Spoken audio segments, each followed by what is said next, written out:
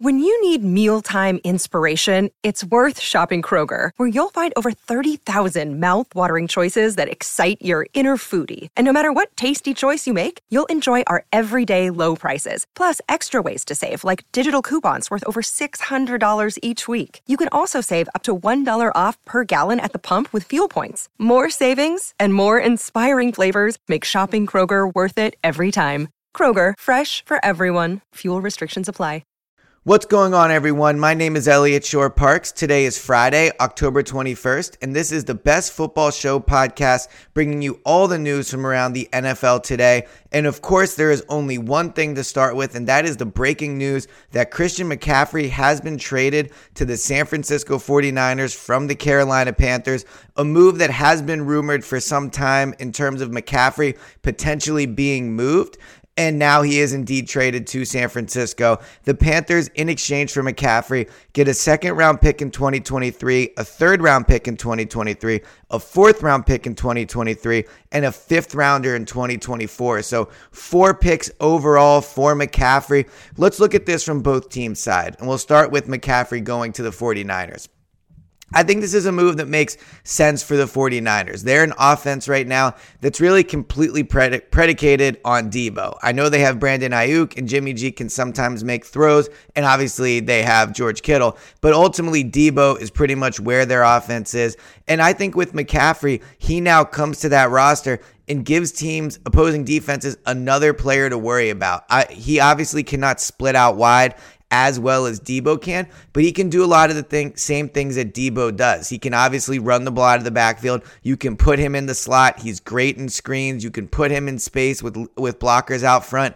He's probably not quite as good as Debo as running people over, but he's certainly very elusive. So now the 49ers have 2 players in Debo and Christian McCaffrey that are going to be great in space. If you're Kyle Shanahan, you can get really creative on how you're going to use both of them. McCaffrey, Debo, George Kittle, that is not a bad trio to put around Jimmy G. Now, the interesting thing for the 49ers is this is a win-now move for them. McCaffrey is not exactly a building block where you're going to have him for 4 or 5 more years. I mean, his best days are really going to be this season and potentially 1 or 2 more years. So the 49ers, they look at that division and they go, we could win this division. The Rams are not playing that well this year. The 49ers really aren't either, but the Rams look like they really do have that Super Bowl hangover. The rest of the division's not that good. The Cardinals, not that good. The Seahawks, they're surprisingly competitive, but they're not a team that's going to win that division more than likely. So the Niners look and go, the NFC is wide open, the division is wide open. We're a team with playoff experience. We have an elite defense. If they can be a running game that controls the clock and their defense can hold teams into the low 20s, high teens, they could potentially make a run, especially when you consider the playoff experience that Jimmy Garoppolo has. So you add McCaffrey to that team. It gives them a sense of belief. It gives them a feeling like the front office is reinvesting in the roster. And you do pay a premium for it. I mean, a second-round pick for a running back of McCaffrey's kind of health at this point in his career is not cheap. And then you also give up the 3rd-round pick, the 4th-round pick, and a 5th in 2024. So 4 picks overall, again, not exactly cheap for McCaffrey. It's not the first-round picks that were rumored, but this is not, getting him for a 3rd-round pick. 4 picks, not a lot of players in the NFL would get 4 picks back in a trade. So to get that for McCaffrey is pretty impressive.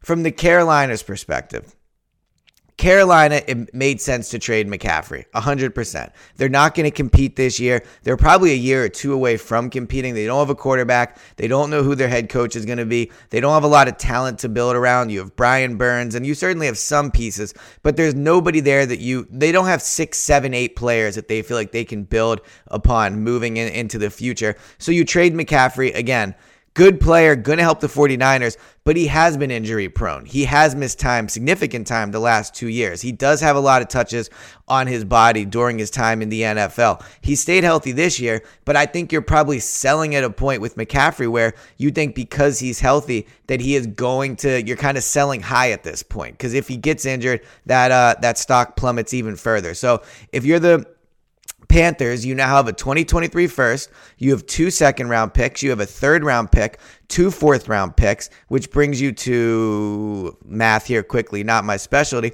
but 6 picks in the first 4 rounds next year. So that's a lot to build with. That's a lot if you're the Panthers to kind of jump this reboot. Now, you have to draft well, and that's certainly not something they've done, and that's something they're going to have to be better at. But when you have that caliber of picks, you can do a lot with that. If you hit on the picks, you're getting a lot of rookie players on a rookie scale that can help that rebuild, or you could package those picks to move up to potentially go trade for that quarterback if you want. That their first round pick is going to be high. So if they need to jump a pick, if they need to jump 2 or 3 picks to go get that quarterback, having 2 seconds, a third, and 2 fourths is certainly going to help do that. Ultimately, McCaffrey played well for the Panthers, but he didn't need to be there. I think this is a smart move by that general manager. I think, he doesn't get the first round pick. For Panthers fans, this is certainly disappointing. This was an exciting player to watch. This was one of the best players on the roster, probably the best player on their offense. You can make an argument for other guys potentially, but I think it's probably McCaffrey. So I can understand from a fan perspective why it's disappointing to trade him and not get that first round pick back. But the draft stock that they have right now is really impressive. If they can make the most of it, I think this is a trade that could really help to jump their rebuild that they badly need. It'll make it an attractive destination for a new head coach if you can go up and get a quarterback. And ultimately, McCaffrey really was not going to be the reason a coach takes that job. So for the Panthers, they get the draft stock they need to maybe go get their quarterback to restart the rebuild that they need. For the 49ers, they get a player that's going to fit perfectly with what Kyle Shanahan does, give them a chance to win that division, and take a year that really, when Trey Lance went down, might have been a lost year, to now they're thinking they can make a run in the postseason. So I think it's a win-win for both teams. I look at teams like the Bills, the Chiefs, really, the Eagles as well, and maybe they would have been wise to make this move, but I think that they're good enough that you didn't have to give up that kind of draft stock to add McCaffrey. So good move by the 49ers, smart move by the Panthers, and it really changes in some ways the landscape of the NFC. I think it makes the Niners one of those teams you worry about a little bit more. So interesting trade. NFL, it never sleeps. So this has been the latest edition of the Best Football Show podcast. Thanks for tuning in. Make sure you hit that subscribe button, and I will talk to you guys next time.